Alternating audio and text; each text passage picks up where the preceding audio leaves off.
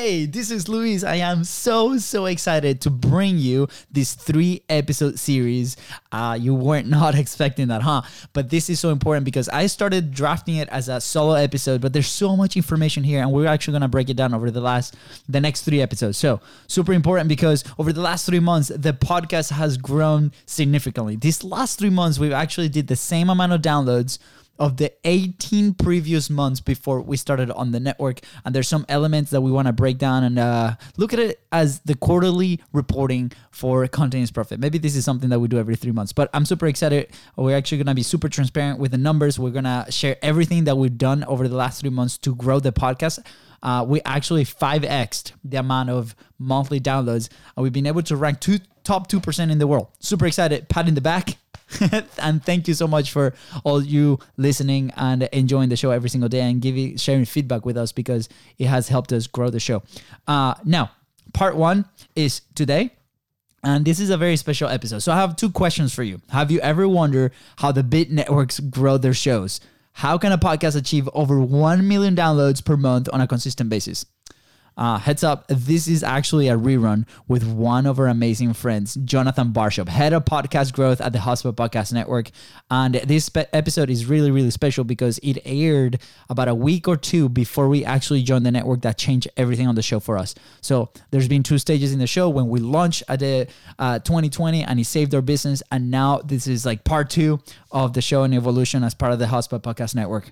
So some of the golden boards that we share is how he co-founded the go-to podcast booking agency for B2B. So very important. He shares some amazing tips for B2B podcasting, the 2-sentence killer cold outreach email, and the unconventional way he landed a job with the HubSpot Podcast Network. Super awesome. Super excited to share this interview with you. If you have not heard it before, please go ahead, take a listen, and this will prep you for the next 2 episodes that we're going to be breaking down the last 3 months, what we've been doing, all the tactics. There's a list of 10 very specific things that we want to share with you that will actually, if you take maybe a couple of those and you implement today on your show, we guarantee that you will grow. Enjoy. This was actually a pretty compelling hook. If we saw them on another podcast, odds are it was a good experience. They had a great time. And so we would just email them saying, hey, we saw that you're on this podcast. Do you have any interest in getting booked on other podcasts? And that response rate was surprisingly high. It was just literally 2-sentence email, and people ate that up. You know, for us, when we bring our guests, like it's us. Like we don't have a EA or a VA that does it. That's our decision because we love to connect on a one-on-one with our guests before they come in and build that relationship. It's a big part of what we do and how we do it. So I think also an important point is like you made the process like your own and you were so proactive. I mean, these are all things that you've probably read in a million blog posts, but like it's really important to like think of this when you're about to hit someone up. It's like, what's in it for them? How can I articulate this in the simplest and clearest way possible and sort of just like make it a no-brainer? Nope, we don't go. All right, here we go.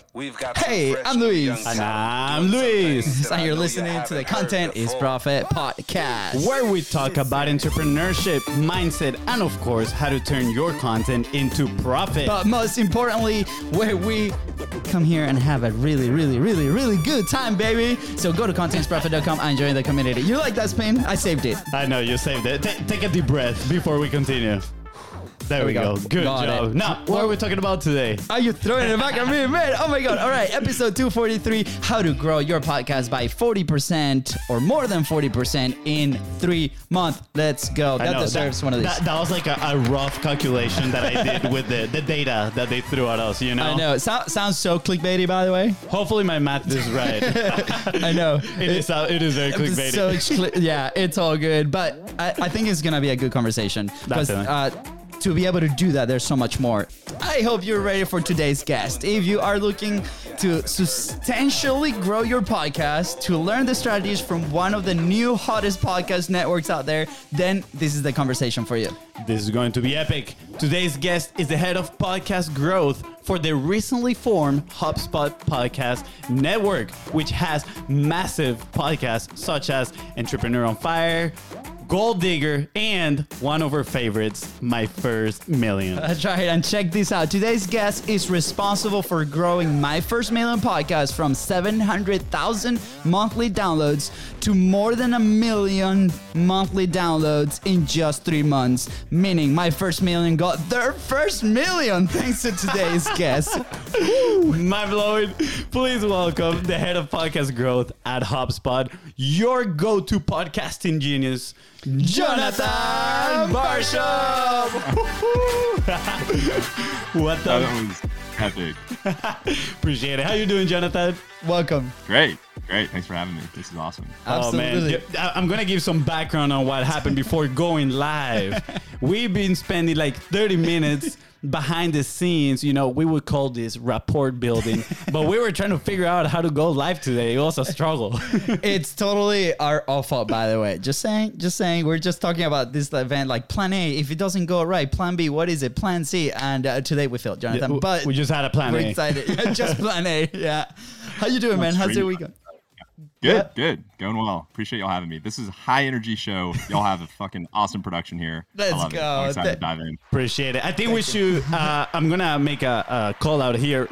Red Bull sponsor us so we can send Red Bulls to all of our guests and, you know, just even raise the level higher up. Oh, boy. Dude, okay. So here's the thing. I think you and the next 2 people are coming, which we won't announce yet, is like a dream guest for us. And the reason is because of what you have created with the network, and the shows that you guys have in the network have added so much value. I'm literally addicted to My First Million. Like if every morning I'm like, a new episode release, like, can you guys do the daily also on My First Million? And it's become like this cornerstone of inspiration, bounce ideas, new perspectives, and different things. So thank you so much for bringing out to the world and to the audience that the people are listening or watching right now. Mm-hmm. This is the incredible thing about publishing and the positive impact that you can create for somebody else. So I just wanted to say thank you to you in person, because it's meant so much what you guys have been doing consistently over some time now. I appreciate that, but I can't take any credit because that's all Sam and Sean. Like, they have been at it for like 2-3 years at this point, and I mean, as you said, like, it's super addicting. I'm the same way. I started out as it was my favorite show, and I was like, how do I get a job with these guys? And incredible. That's a whole story in itself, but yeah, that was the impetus of it. It was like, I need to work with these guys because what they're doing is incredible. Yes, awesome. I love it, man. So I want to hear the story, but before that, you know, I'm guessing there used to be this person called Jonathan Barshop. Pretty cool, right? Going around town, and eventually you got interested into podcasting, and, you know, maybe you started a thing here and there. So why don't you share a little bit about your story? How do you get into the scene podcasting, and maybe how do you get then into working for HubSpot? Yeah, I always say, like, I'm like the guy who like sneaks backstage at a concert and ends up like going into the VIP and hanging out with Drake type thing. Like, I started out just basically like graduated in 2014, was in a desk job in a cubicle, like hating life. Like I think most people kind of are right out of college. And during that time, I just filled a lot of it with podcasts. So I was listening to Tim Ferriss Show, How I Built This, that kind of stuff. And I was taking a lot of notes on them just for like my own personal sort of journal. And I was like, at a certain point, I had this huge directory of notes, and I'm like, what do I do with this? Like, I maybe turn it into a newsletter, a website. So I started Googling around, and I found this website called the Podcast Wire.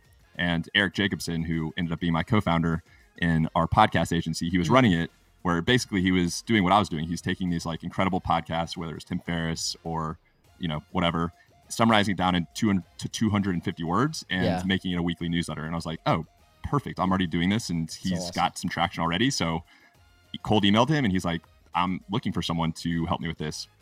So while I was working the desk job, I was like, it was one of those jobs where you can really get away with whatever, like as long as you just get the deliverables out the door when they need to be. And so I feel like I was spending like, honestly, like 75% of my time just doing stuff not work related, all sort of like podcast focused. And so for basically a year, we rebranded the Podcast Wire into a thing called startupmixtape.fm, which is a big directory of some of the best podcasts out there. We haven't updated it since like 2018, but there's some incredible shows on there if anyone wants to check that out. We'd also like do podcaster / creator like profiles. So we interviewed like Alex Bloomberg founder of Gimlet, Jordan Harbinger, and Oh, wow. just kind of asked them like, what are some of your favorite podcasts? So we kind of tried to make this sort of content newsletter website thing out of it. Eventually, Eric was building out Lemon Pie, our agency, in the background, and he was like, "Oh, we work really well together on this thing. Why don't we team up on that thing?" Yeah. So that's where the podcast agency came about, and the podcast agency started as basically a guest booking agency and evolved into a full sort of. We did production. We sort of did a little bit of everything. Yeah. And I'll stop there. Awesome. By the way, I relate so much to the part of like you have this job and then you working on your thing on the side, right? That's such a cool time and experience and growth, primer, I guess, on the personal growth, because you're chasing, what you want to. I'm curious, do you ever see yourself as building something, or was it something out of frustration from that day job or something that were happening at the time? Yeah, I think I was just really hungry to not even necessarily like do my own thing, but I was just like, I see what all my friends are doing and they seem to be happy, but I'm not. And, there's like a whole conversation in that itself. But I was like, I can't do this. I need to find a better solution. I love podcasting. And so when Eric offered me the job, basically taking like a severe cut, but, to sort of build my own thing, I was like, no brainer. So I moved back with my mom for a year to make it happen. And then, shortly after moved to Austin. But I was like, I would rather live at home with my mom and figure this thing out because it's way more fun versus Absolutely. being, on the hamster wheel, kind of doing the whole, 9-to-5 thing. Yeah. Absolutely. I mean, let's be clear. It's not for everybody. Not everybody's willing to take those risks, right? To move back with your mom or take a big pay cut. But at the end of the day, if you are happy, and I know it sounds so cliche, but if you're happy doing, right, chasing what you want to build, at the end of the day, it's probably going to be worth it. And don't get me wrong, there's going to be challenges, up and downs, probably a lot of downs, and you're going to go to some dark places and you're going to you reconsider everything. But then when you see the results, it feels so good, right? Yeah. And then Totally. life unexpectedly throws you opportunities, right? Like, for example, the one that you're having right now. I mean, I remember when HubSpot released their network and I was like, dude, this is amazing.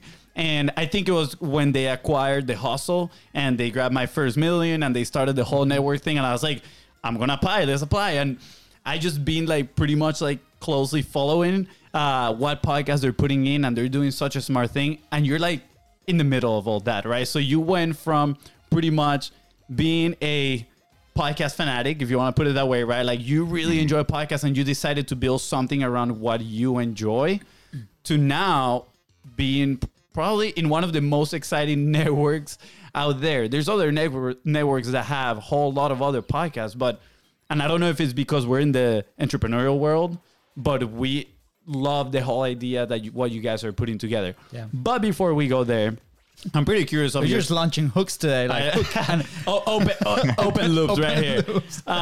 Before we go there, I'm curious of exploring your experience in Lemon Pie, right? And I'm curious because we have an agency of our own. We don't do the podcast production side of things, right? We work with the content that comes out of that, but it is hard work. And, managing clients, finding the clients, it takes a lot of work. So based on your experience, what does it take to grow an agency, right? And what, maybe if you want to share, what was it that led you to moving on to the next thing? Yeah, definitely. So me and my co-founder had a really good sort of like relationship. He was sort of like the CEO, sales, so he was great on as far as like if he got someone on a call, he was an assassin and he could pretty much close anyone. game over. We also had a really unique hook where we weren't like every other agency out there, PR agency out there. We just focused on podcast PR, essentially like podcast booking. So people would come to us and maybe they're a CEO of a company or an author. We didn't work with a ton of authors. We kind of tried to position ourselves in the B2B space because that's just where more money is. Yep. But we positioned ourselves as like the podcast booking agency. And so CEOs and founders would come to us and we'd get them booked on, 10, 20, 30, 50, 100 plus shows for as long as they worked with us. And so the way we would get those leads is we basically just had an EA kind of scrape lists of founders and CEOs and C-suite execs at different companies that either just got funding or were well funded. We worked with HubSpot, we worked with FreshBooks, we worked with D2C brands like Four Sigmatic, the coffee company, kind of all over the place. And a lot of that was just based off literally cold outreach saying, hey, we saw you. This was actually a pretty compelling hook. If we saw them on another podcast, odds are it was a good experience. They had a great time. And so we would just email them saying, hey, we saw that you're on this podcast. Do you have any interest in getting booked on other podcasts? And that response rate was surprisingly high. It was literally two sentence email, and people ate that up. So, when we delivered for them, like we didn't just talk shop. We actually did good work.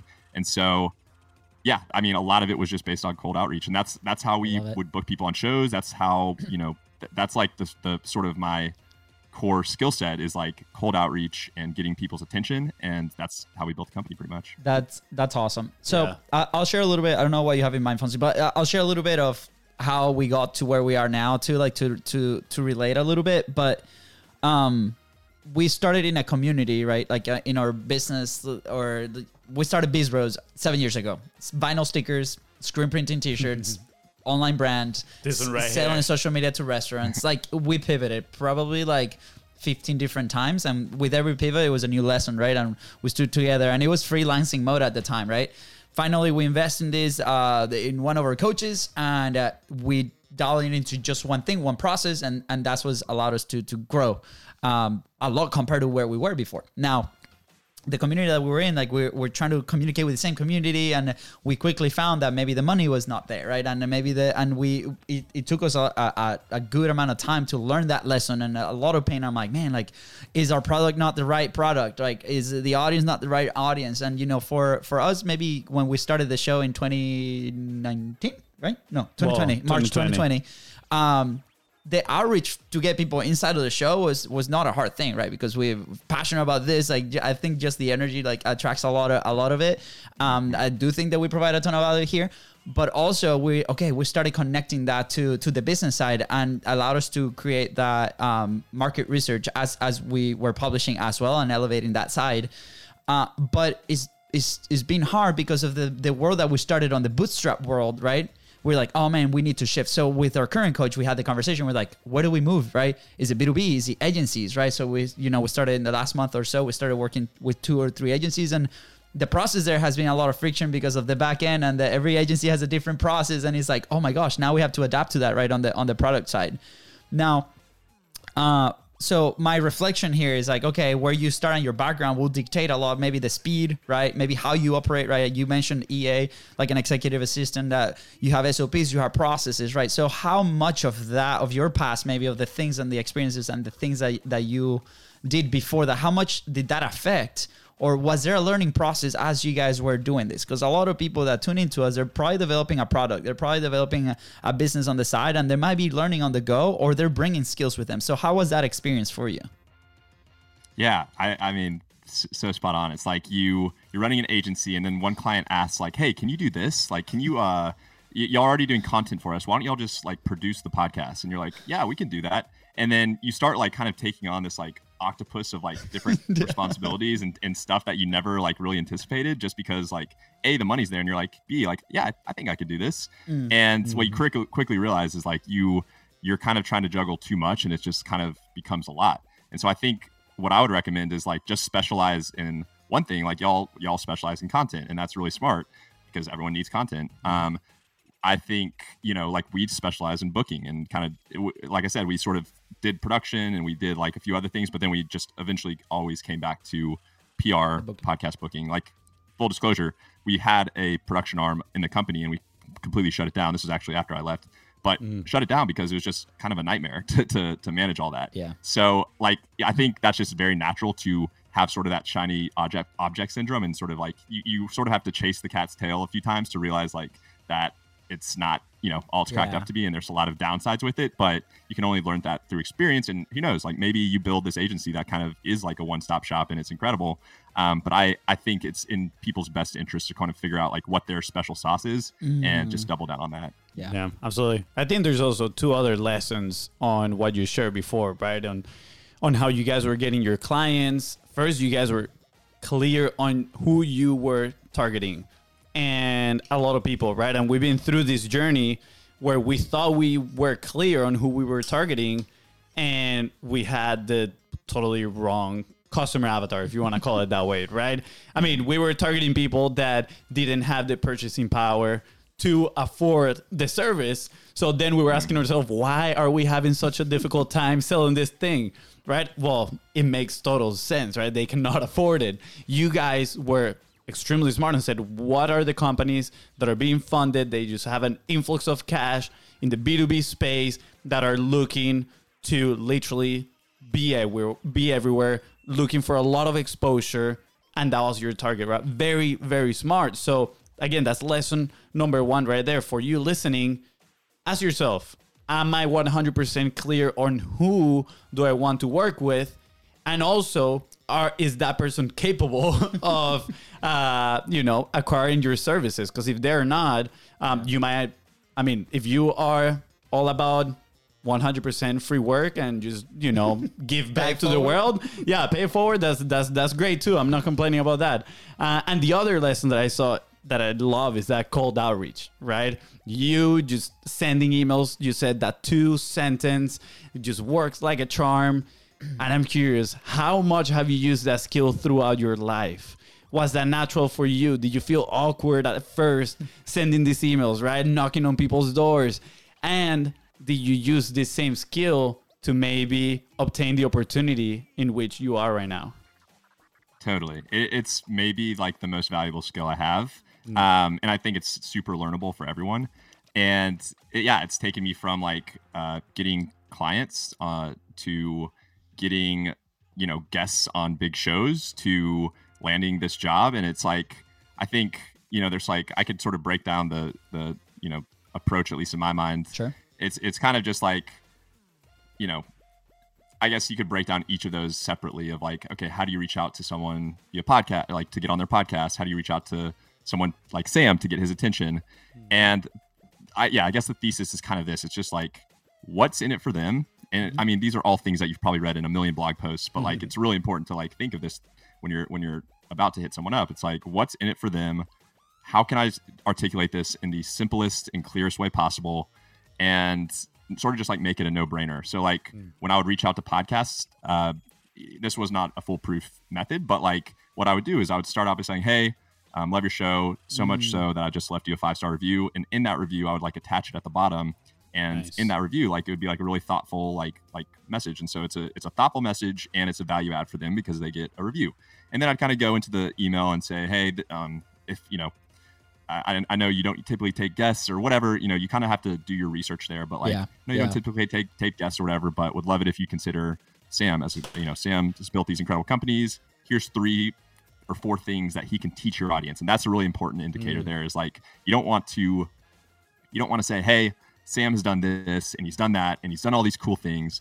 Like no one really cares at the end of the day. Like, those are good markers, but like really what podcasters and what people care about again is like what's in it for them. So when you're reaching out to a podcaster, I would always be like, okay, here's the 5 or so things that he can teach your audience. That would be a value add.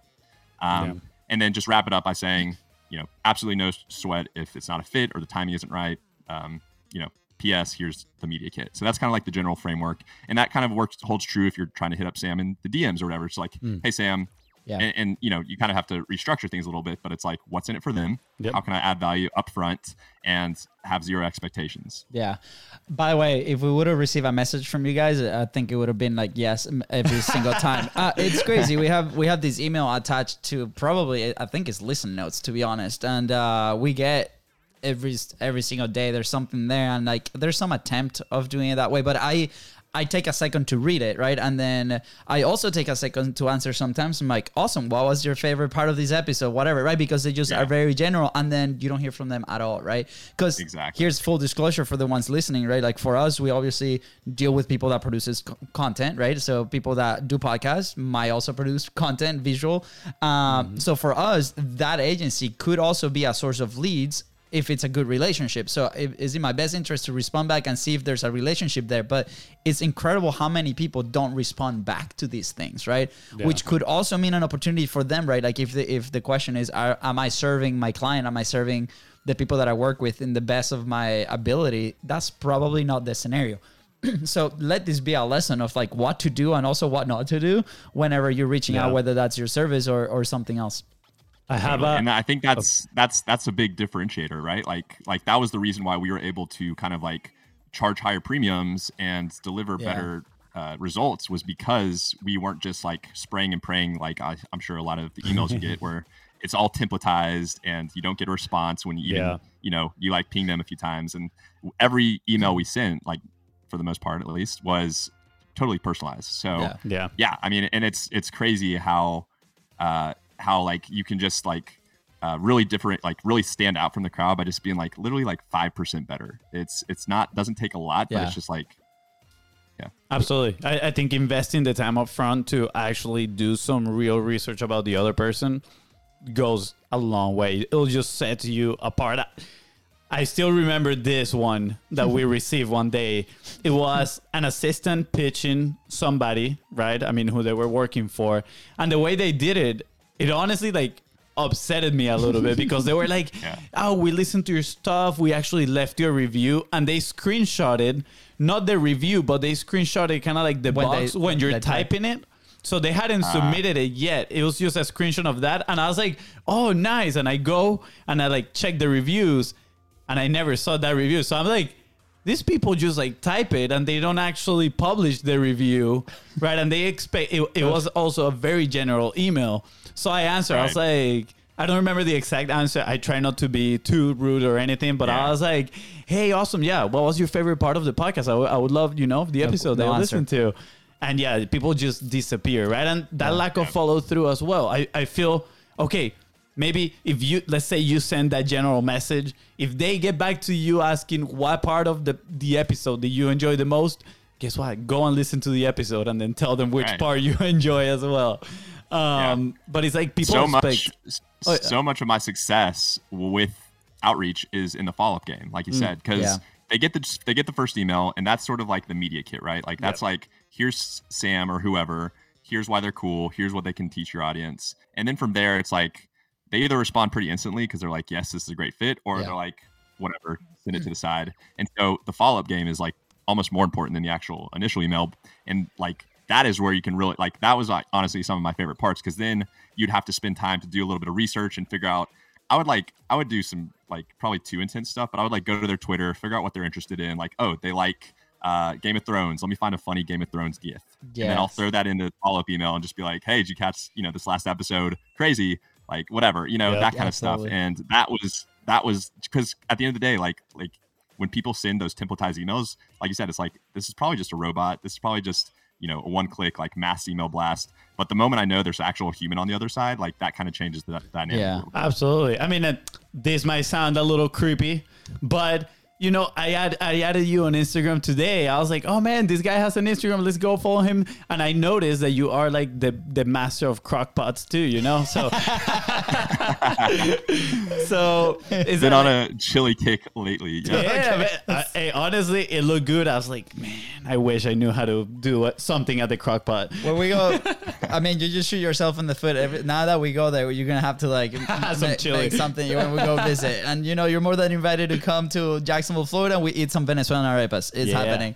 I love it. And this is the best part of this, right? Like we've the conversation that we had over the last few weeks has been all about the relationships that we build over content, right? And it's like, okay, what's just now at the event that we were at, Dave, which you guys work with, like Dave Gerhardt, like was saying, like was asking to the group, like, what do you feel when you publish? Like, what are the things that you've noticed, like about these things when you are consistent and building the relationships? And it's about that, because opportunities will follow, right? Like you connect, you talk, you have things in common, like Game of Thrones or crockpots or arepas or whatever that is, right? For example, we have a crazy story with Monica, like this guest that came in. This was when Clubhouse was a really big thing before Sean, tweeted that it was gonna fail, and it was true.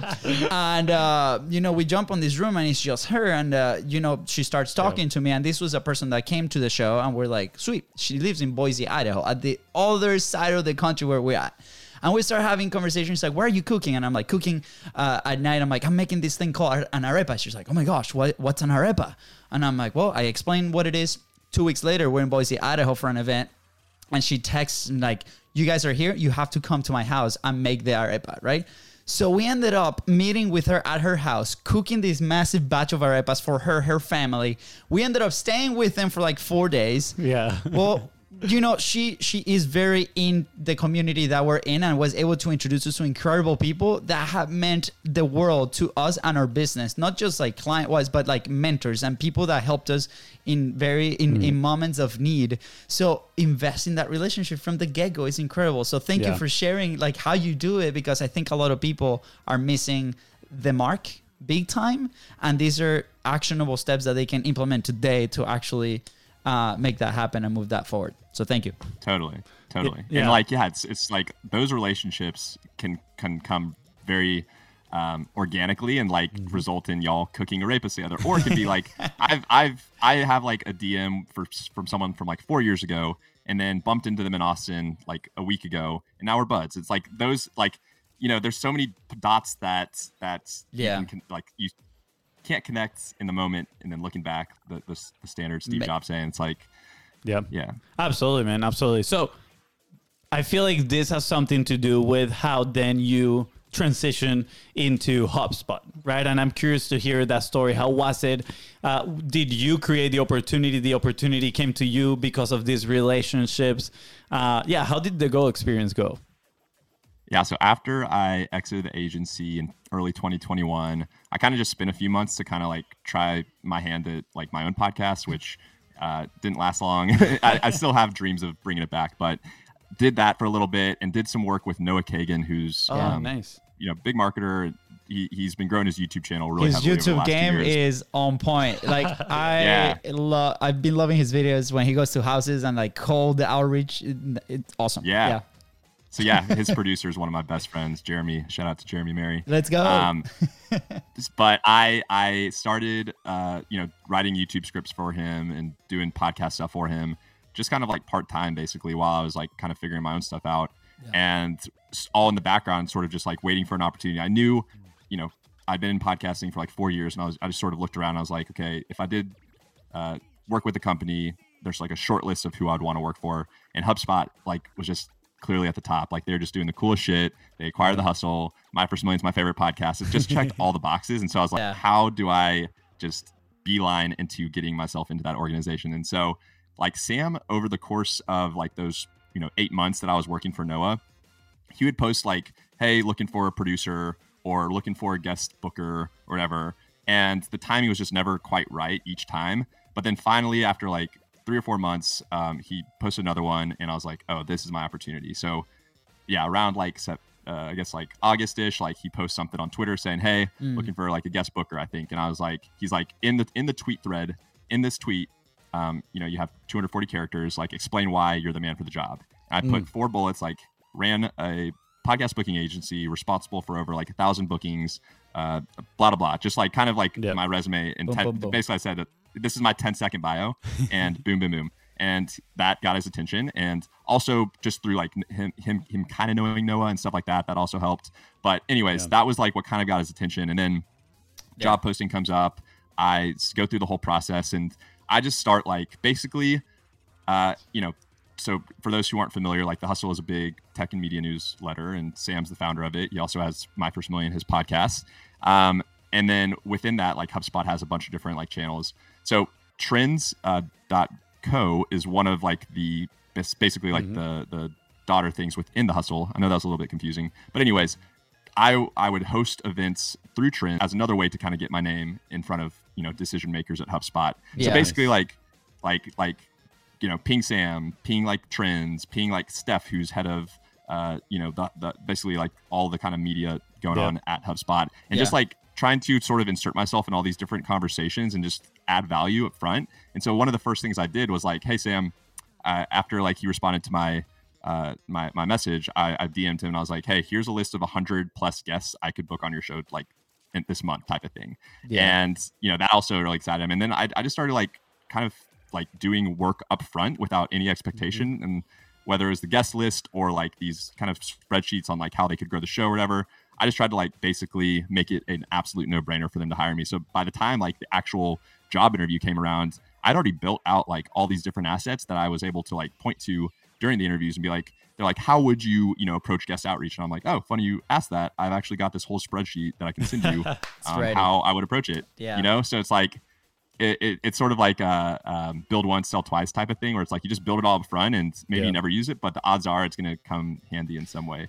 Absolutely. This is so inspiring, man. Thank you, by the way, for sharing the full story and how the pieces work together, because it does take work, right? Like it's crazy. Like when, we've been probably on both sides, where we've been, trying to find opportunities, right? And we've also, over the last 2 years, we've been on the side we need people to bring to the team. How do we handle that, right? Like, who are we actually picking, right, for these roles? And it's experiences like the one that you just described that normally we would like to find those, right? Like, so as a company, right, you're like, okay, how can I create an environment that I can, elaborate a little bit more on that? I'm like, how can we attract that top talent, right? Especially like the event that we just were, like that was one of the main topics. But also on the other side, like for example, for us, when we bring a guest, like it's us, like we don't have a EA or a VA that does it. That's our decision, because we love to connect on a one-on-one with our guests before they come in and build that relationship. It's a big part of what we do and how we do it. So I think also an important point is like you made the process like your own and you were so proactive. So do you Wait, before you go on a question here, there's a few points that I think they're so valuable for the listener to understand, and it kind of goes back to those principles that you shared with the cold outreach, which is the first one, and this is the acronym we use, is WIFT, right? What's in it for them? And that's all you had in their mind. It's like, okay, how can I help them make what they are doing even better? Right? Okay, they need more quality guests. Guess what? This is the list. I got the experience. I know how to do it. I know which guest would be absolutely amazing in your podcast because I consume your podcast, right? Then you're like, okay, who are the people that are around the environment that I want to be in? Cool. Let me be friends with them. Let me reach out to them. Plot twist right here. This podcasting is one of the best mediums to build those relationships. So, I mean, I'm not gonna lie, Jonathan, obviously, I was like, this guy on LinkedIn is super cool, but at the same time, I was like, damn, this guy is the head of growth at HubSpot. Let me see if I can, try to bring it and have a conversation with him. And now, turns out we're like Crock-Pot Chili brothers over here. So, I've been thinking about the marriage between Crock-Pot Chili and an arepa, and I'm like, I can't focus on the interview anymore. That'd be very interesting. But, you did all this by putting them in front of you and thinking what's in it for them. So, again, at the end of the day, you're just being selfless. You're leading with value. So when the opportunity presents itself, right? I mean, you're not being reactive. You're being total opposite. You're being 100% proactive in search of this opportunity. So again, just ask yourself, right? The listener right now, what can I do proactively to go and take advantage of these opportunities? There's a possibility because you are not in control of whether the person on the other side says yes or no, but you are 100% in control on whether you deliver a lot of value up front to that relationship. 100%. Totally. How can people use this? I'll call it at scale, right? Like, let's say you are using a strategy like this for whatever, getting clients, right? Like, it's just you. Maybe there's one VA, maybe, right? Like, what's it like? Can it be scalable, right? Like how we produce our show, and there is the vehicle of our show, it's a step in our process. But we found that a lot of people starting up, they might be very confused or intimidated, right? They're like, oh man, like that sounds incredible, but it's like just the thought of like building all that out can cause a lot of friction to actually go ahead and execute it, right? So is there a way to scale it? Like where were some tools, automation? Was it a VA? Like, was it just you, right? And just consistency? What are some things and lessons that maybe you can bring to us? Yeah, as far as lead gen for the agency, it was a lot of hiring EAs to pull the lists, and then they were honestly the ones kind of sending emails, those two sentence emails, and then we would be the ones who responded to them. But a lot of that can be outsourced as far as finding the names and then clicking send on that email. Yeah. Then on the guest booking side, so the tools I loved and used at our agency. So on the kind of research side, if you're trying to find podcasts to go pitch, you can use a tool like Rephonic, REPHONIC. And basically it's just a big database that lets you search by keyword and find podcasts in your niche. I always recommend, if you're using a tool like that, like probably sort by listenership based on, like, you're going to get fed like the top shows out there. So if you type in like entrepreneurship or whatever, you'll see Joe Rogan at the top, and people get bright eyes and they're like, oh, I can find Joe Rogan's producer's email. Like, I actually recommend you start at the bottom of the list, start small and work your way up, because by doing that, you're going to get better at interviewing or becoming a better interviewer. And two, like, you're just going to be more likely to get a few wins under your belt. And then you can point to those wins and say, hey, I was on this podcast. We talked about X, Y, and Z. Would you be interested in having me on yours? So that's a great tool to find shows. And then as far as like managing your outreach, I used HubSpot. That was another reason why I was super, gung ho on like working at HubSpot, because their tools are amazing. So for all of the outreach, like, I manage it all in like their CRM and leverage like their sales tool for different pipelines. I have a thread on Twitter if anyone wants to check it out. It's pinned to the very top of my tweets, and it kind of details all the different tools and like how I used HubSpot a little bit. So if you want to search at BAR, the number 5 HOP, it's my last name with the number 5 instead of AS. That thread will kind of at least point you in the right direction. But yeah, the main tools are Rephonic for research, HubSpot kind of like, backend CRM, like templates, email templates, all that stuff. And then, a few other tools that I kind of detail in that thread are just sort of like how to add a little bit of extra, like personalization to each of your emails. I love it. By the way, the link is going to be right below. So all you got to do is scroll down and just click there, and it's going to take you directly to the profile. Yeah. And you mentioned something that is a principle that we shared before. We call it the levels of influence, right? And let's say Joe Rogan, the example that you use is level A, right? Is probably one, if not the most difficult podcaster probably to communicate with. But you got influence level D, right? Which can be just a podcast that is a step or two above yours, and it's way easier to reach out to them, have them on your show, or vice versa. You be in their show, and like you said, just get a few wins under your belt.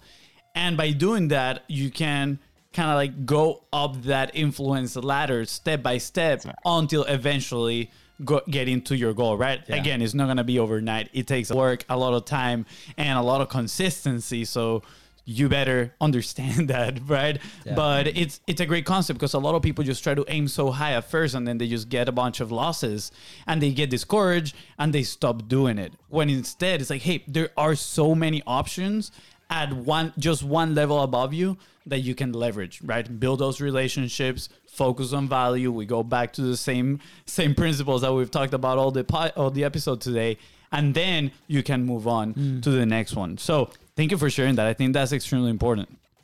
Totally. And it goes also back to kind of what I was saying earlier of like kind of picking your lane and kind of sticking to it, because there are so many podcasts out there. So if you are trying to go on every marketing show, like, that's going to be pretty overwhelming. And like, soon you'll be having like 200, outgoing emails, and it's just sort of like a lot to manage. But if you're like, oh, we're just focusing on content for this type of business leader or this type of company, then that narrows your search down, and you can have a list of 50 shows or whatever that probably actually would love to have you on, because you're the perfect kind of like guest for that show. Yes. Yeah, absolutely. Oh, this is so good. I know. I want to transition here a little bit though. This is great. I want to know the secret of like how we grew 40% in 3 months. That's where we're going, right? Tell me. We had a super clickbaity headline. We need to deliver on that promise, right? So tell us a little bit about that. I mean, crazy growth.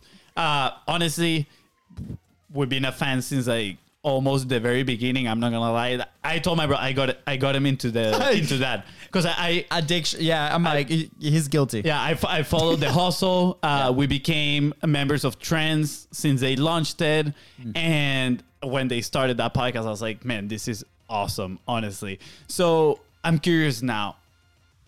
What did you guys do to grow that podcast considerably, right? Specifically, I'm more interested in your role. Like, what have been some of the things that you came in there, implemented, and helped them literally scale that thing to the moon? Totally. Yeah. Well, I think first off, it's important to note, like you said, like the show is incredible. Like Sam and Sean are incredible. If you listen to an episode, there's a good chance you're going to listen to another episode and then another episode and then another episode. And so you can't get that, like you can't knock that because it's incredible content, very like engaging hosts. So that's kind of like the baseline there. So, and then in terms of actually like getting audience. So my background is entirely in earned media, meaning I was doing podcasts, getting people getting people booked as guests on podcasts. No experience at all in paid. And so this last 4 months that I've been at the company has been like a literal MBA in like paid advertising and podcasting. And I've learned so much. So I can kind of talk through some of the stuff we've done. We've done a lot. So, you know, kind of like basically my job when I came in was like to build this podcast growth playbook.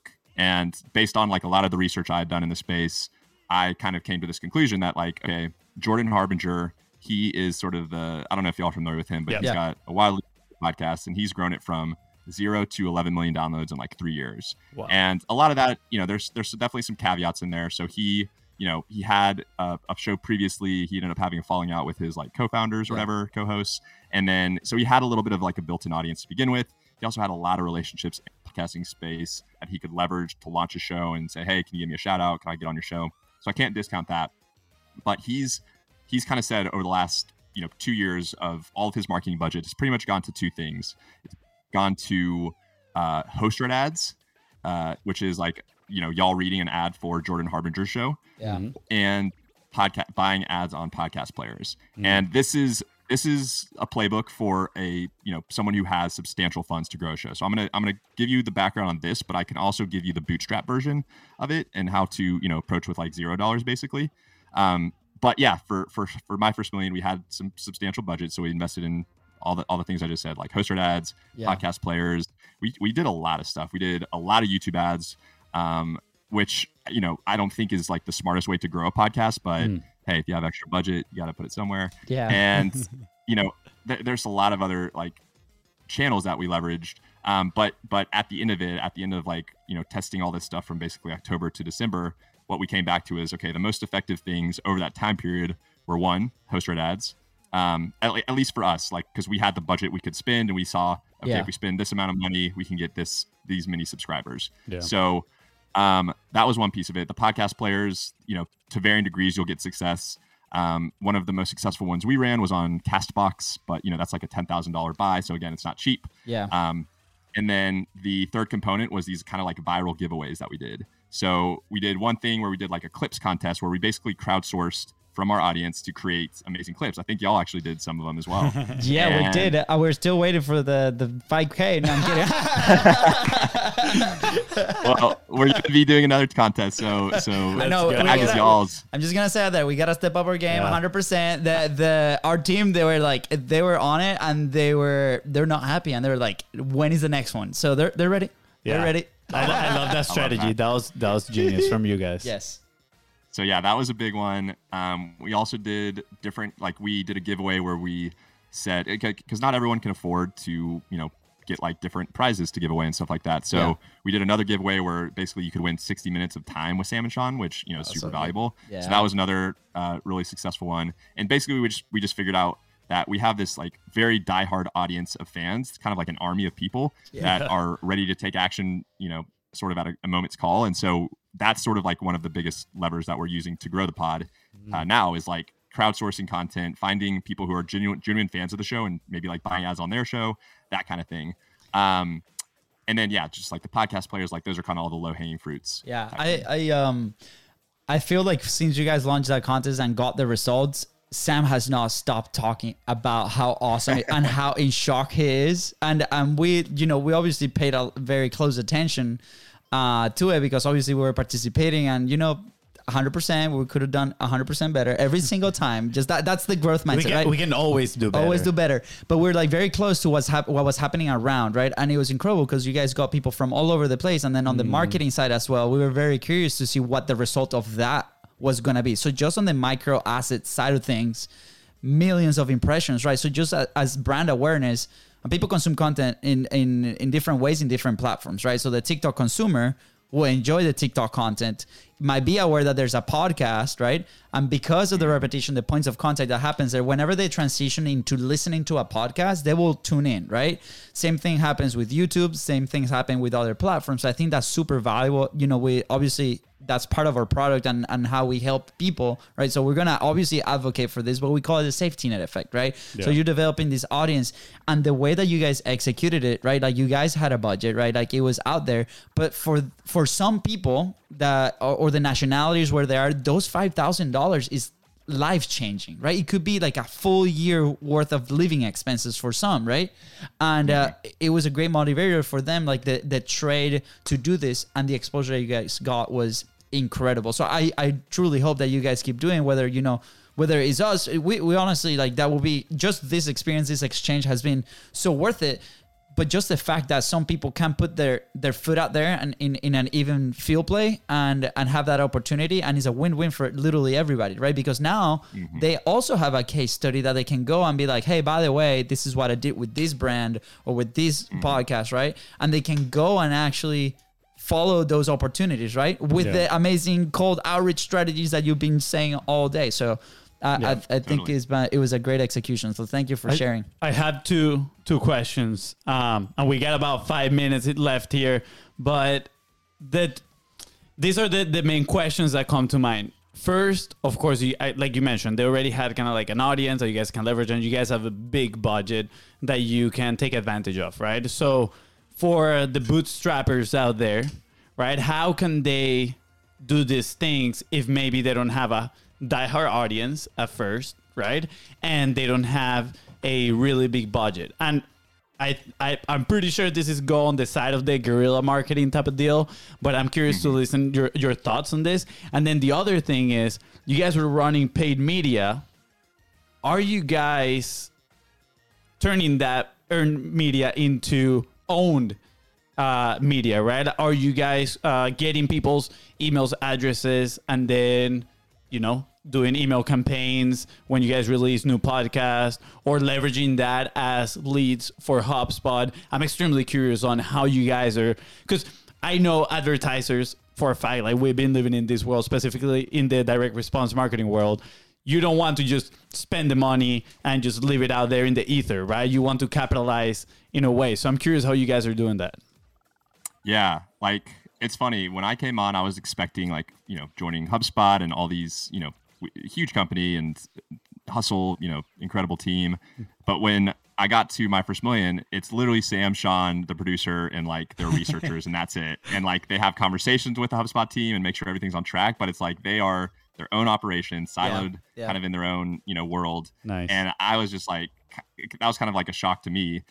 So like a lot of those, like the reason there isn't like a weekly newsletter is because like we just haven't like prioritized it yet. But like, we have all the the capabilities. We have this huge company to do it. So those are like kind of like the someday maybe type things that we're definitely like going to be doing in the near future. But in terms of like taking some of that paid media and turning it into like owns. So perfect example is the Clips contest. The guy who ended up winning that, we basically ended up hiring him, nice.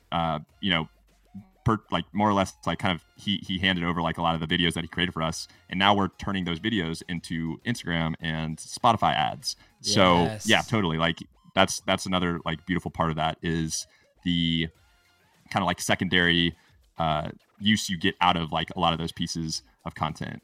And then I think you also had a question about like how to bootstrap if you are trying to do some of these things. So I think if you already have a show and you're trying to grow it and you don't have a lot of money, guesting on other shows and figuring out ways to do like swaps with other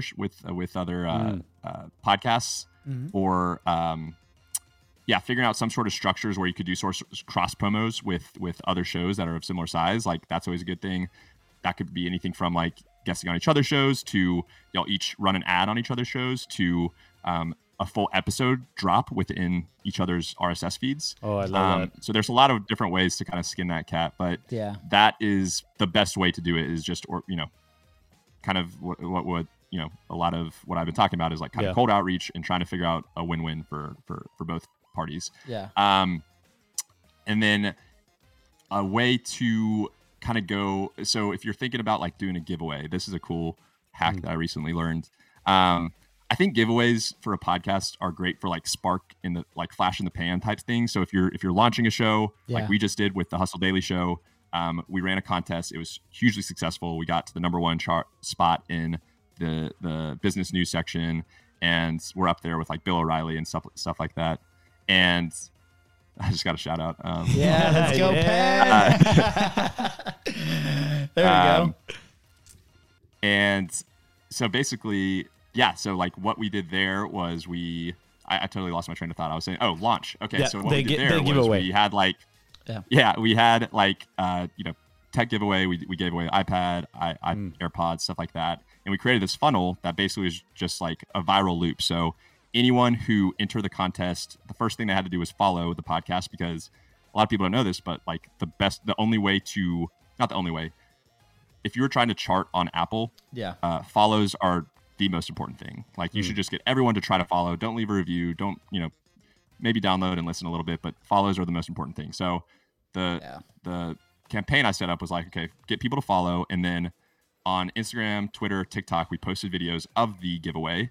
And the next call to action was like and comment on that post. And so that way you have a consistent flood of people like liking and commenting on the contest giveaway post. And so it's just like a viral loop of people constantly like entering and getting more points when they promote the podcast. And then the more it's promoted on social, more people see it. So that's a big component of it. We also ran some Facebook ads in the background, but that's not worth highlighting. And then, it's like a 7-day contest. And so we have $5,000 worth of tech gadgets that we're giving away. But a way to do this for free is and this is taken from another podcast that just recently launched. One of my buddies launched this show for a barbecue and grilling YouTuber. And he's got like a little bit of an audience to begin with. And what he did was he reached out to different brands in his space, whether it was like a grill company or like a barbecue sauce company or whatever. And he was like, hey, I'm running this big giveaway.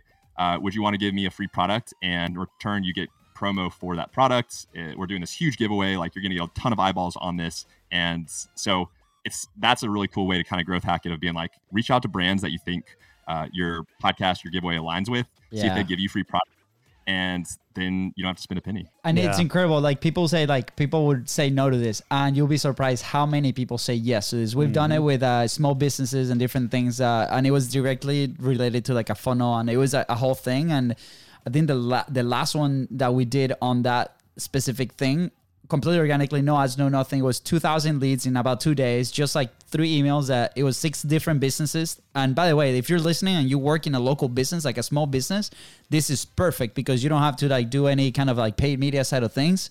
And then after that, it was like a quick transition to 300 bookings, 300 people going to like a wellness studio, right? And you're like, what?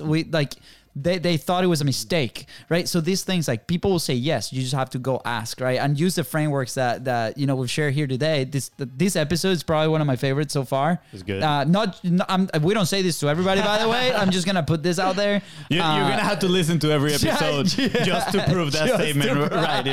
I know. Dude, that's awesome. Okay. By the way, I'm gonna put this out there, part 2 at some point, because sure. One of the things with the chili. With the chili and the arepas, I really wanted to explore frameworks on how you guys stay consistent. That's one of the top friction points in a lot of things, and I don't think we'll have time right now, but I really want to explore that. But Fonzie, I don't know, any last thoughts? Just the last question is, because there's been plenty of action points in today's episode, but where would you be if you didn't create content, if you didn't publish? Man, I am like not the most active person on Twitter. I don't have like a ton of blog posts or anything like that. But the act of going through that, and like, I think this is kind of like a something that doesn't get written about or talked about enough. But it's like, if you are doing like the reps sort of behind the scenes, and even if you don't press publish, I think there's still a lot of value there. For example, I was saying that when I left the agency in like February, I started my own podcast. I never like really released it. But I learned so much through the process of like, I did all the things. I interviewed guests and I tried to figure out the formatting, and nothing just like really stuck with me and like called me. But I am such a better like host / interviewee / like producer, all the things, because I went through that. And I never published a lot of it, but I have all the skills now. And I think that's kind of like a lot of people say you have to press publish, you have to press publish. And I do think like you totally should. But if you don't and you're still kind of like, working on stuff behind the scenes, it's not the worst thing in the world. So I would say, consistency and all that stuff is super important. But, people fall off the wagon. Like I tried to build a daily writing habit and I did for, like 3 months and then I fell off the wagon and now I don't. But like, I think also people tend to hold that stuff too like close to the chest and say like you have to consistently write, you have to consistently whatever. But like so much of the writing I do like is just like through work emails, and that is like a short, effective like writing. It's like when I'm crafting an email to get someone booked, like that might as well be a blog post because it's like so. It's so you're being so nitpicky with every word you choose. Same is true of like a report that I'm sending like my higher ups. I need every word to be like crystal clear and like super detailed. And so like even if I'm not pressing publish on a lot of these things like publicly, anytime I click send on one of those emails or whatever, I sort of treat that as like my own pressing publish, if that makes sense. That's such a cool answer and very different to what we've seen in the past episodes too, because it's doing the reps, right? Like it's like, what is it? Is that every single message? I mean, at the end of the day, that's still publishing, right? It's just publishing to one person. When we first started publishing, it was a Facebook Live and we had one person, right? It was Fonzie listening to mine and I was listening to his, right? Just roasting each other in there. But it was like that was the thing that started to create momentum, right? And eventually, right, if we're very big fans of creating your own framework, your own systems, like your own team, right? That's how really you can adapt and move very quickly, right?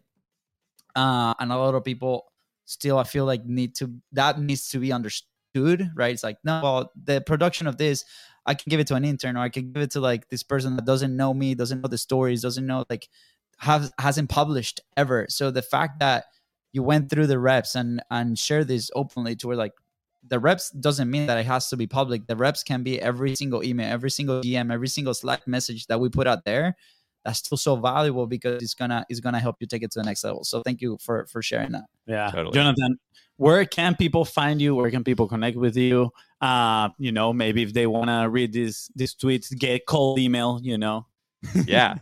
On Twitter, on Instagram, it's my last name, Barshop, number 5 instead of the letter S, so BAR5HOP. If you Google my name, I'm sure you'll find all the different socials and all that stuff. And my DMs are pretty much wide open, so hit me up. Awesome. Yeah. I just hit him up when I saw the chili thing. I was like, yo, what's up?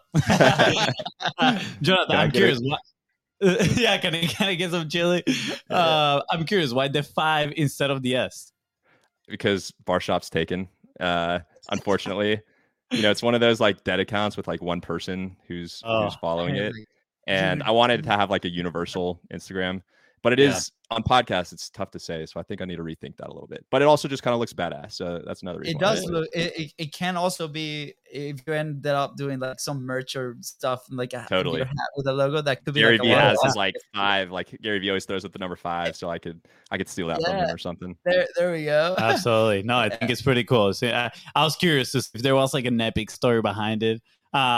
Not so epic, but it's still a pretty cool story. It just threw you on the bus big time. I mean, all the rapport that we were able to build for an hour out the window is gone. So, by the way, pick a bro. Fonzie is out of the question. You good?